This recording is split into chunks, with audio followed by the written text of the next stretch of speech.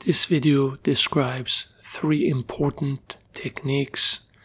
Number 1, principles of craniotomy, including incision and placement of burr holes. Number 2, management of intraoperative venous air embolism. And number 3, use of fluorescence for guiding GBM resection. This is the case of one of my patients who presented with a seizure, and on MRI evaluation was noted to have a parasagittal ring-enhancing lesion with some edema just anterior to the central lobule. Further evaluation and staging of his tumor revealed no other findings elsewhere. Therefore, this tumor was suspected to be a primary high-grade glioma. Patient underwent his surgery in the supine position. You can see placement of the skull clamp, linear incision across midline. After the skin has been prepped once, I use local anesthetic with epinephrine to inject the incision and then re-prep the incision and then to drape the incision. Early infiltration of the skin provides ample amount of time for vasoconstriction of the scalp vessels, potentially decreasing the volume of blood loss. You can see the head is above the level of the heart, and the most common position for venous air embolism is actually the supine position, because supine position is most commonly used for performance of craniotomies. The incision is draped. The operator should always have a high index of suspicion for presence of venous air embolism.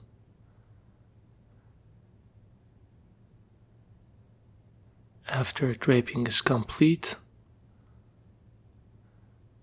the incision is extended to the level of the skull. I use the belly of the knife, not its tip.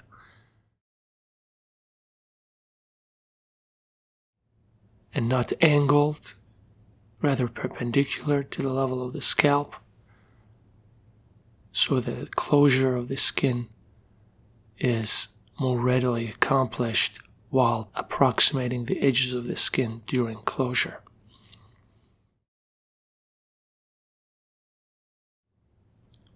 Following completion of the incision,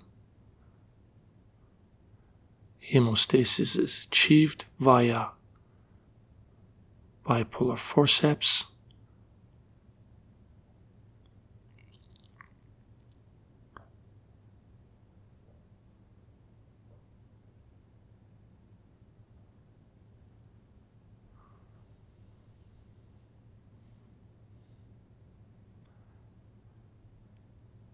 For smaller incisions, I may not use Raney clips. Self-retaining retractors are positioned. Monopolar cautery is used to reflect the pericranium, and a burr hole is placed over the superior sagittal sinus. One may place the burr hole on both sides of the sinus.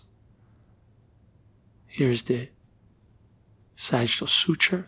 The burr hole is placed over the sinus. Let's go ahead and review the principles for placement of the burr hole. You can see that the burr is perpendicular and not in an angle, because the side-cutting burr can actually injure the dura and tear the sinus, but the tip of the drill is quite safe and blunt. You can see the outer cortical bone is removed, the cancellous bone is also removed, and here is the inner table of the skull. Now I pay special attention and remove the bone in smaller layers. Here you can see the inner table of the calvarium.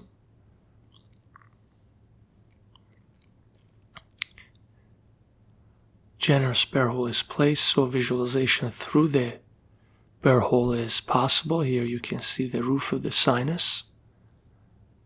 The burr hole is further widened.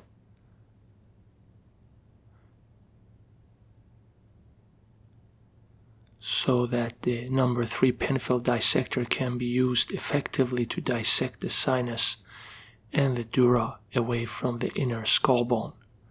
Here is the use of kerosene rongeurs to remove the inner aspect of the burr hole so that the entire circumference of the burr hole is efficiently used. Here's the use of the angle number 3 pinfield dissector to remove the adherent bands on the wall and roof of the sinus away from the inner skull.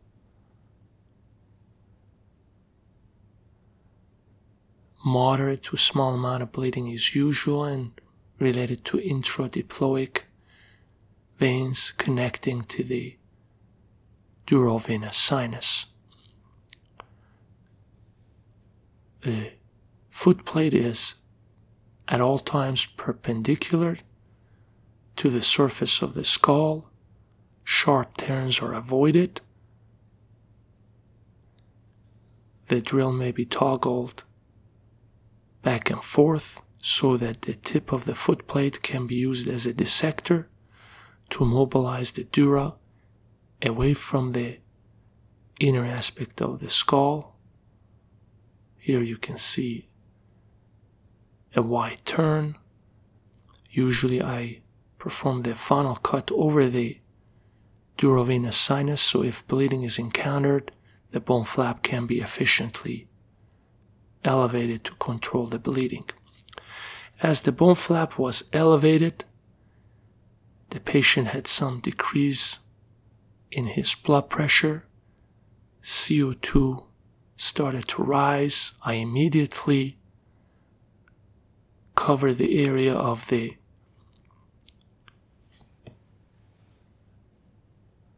supersagittal sinus with gel foam and also attempted to seal any retrograde suctioning through the cancellous bone at the edges of the cranium, and then flooded the field with irrigation fluid and also used a large lap sponge which was wet to cover the area of dural exposure. Subsequently, the patient's head was lowered so that blood pressure can be treated and the patient can be stabilized. Here you can see the lowering of the head of the patient, the use of large lap sponge. The anesthesiologist is working with the surgeon to assure that the blood pressure is increasing and all the parameters are moving in the right direction. After the patient is stabilized, the head is left at the lower level. Then the heart, the sponge is slowly removed and the areas of bleeding are dealt with. As the head of the patient is now lower the level of the heart, the source of retrograde air embolism would become the points of bleeding, and I continue using the bone wax to wax the cancellous bone and also seal off any bleeding from the supersagittal sinus or the venous lakes. After the bleeding is dealt with, the patient's head is carefully elevated. You can see that this area over the dura can be a source of tear and venous bleeding and retrograde air embolism. Patient was subsequently stabilized and venous bleeding was controlled and the dura was open in a curvilinear fashion. You can see removal of the enhancing tumor using fluorescein fluorescence under Yerlo 560 module. Following Grostal removal of the tumor, small residual fragments under fluorescence are removed.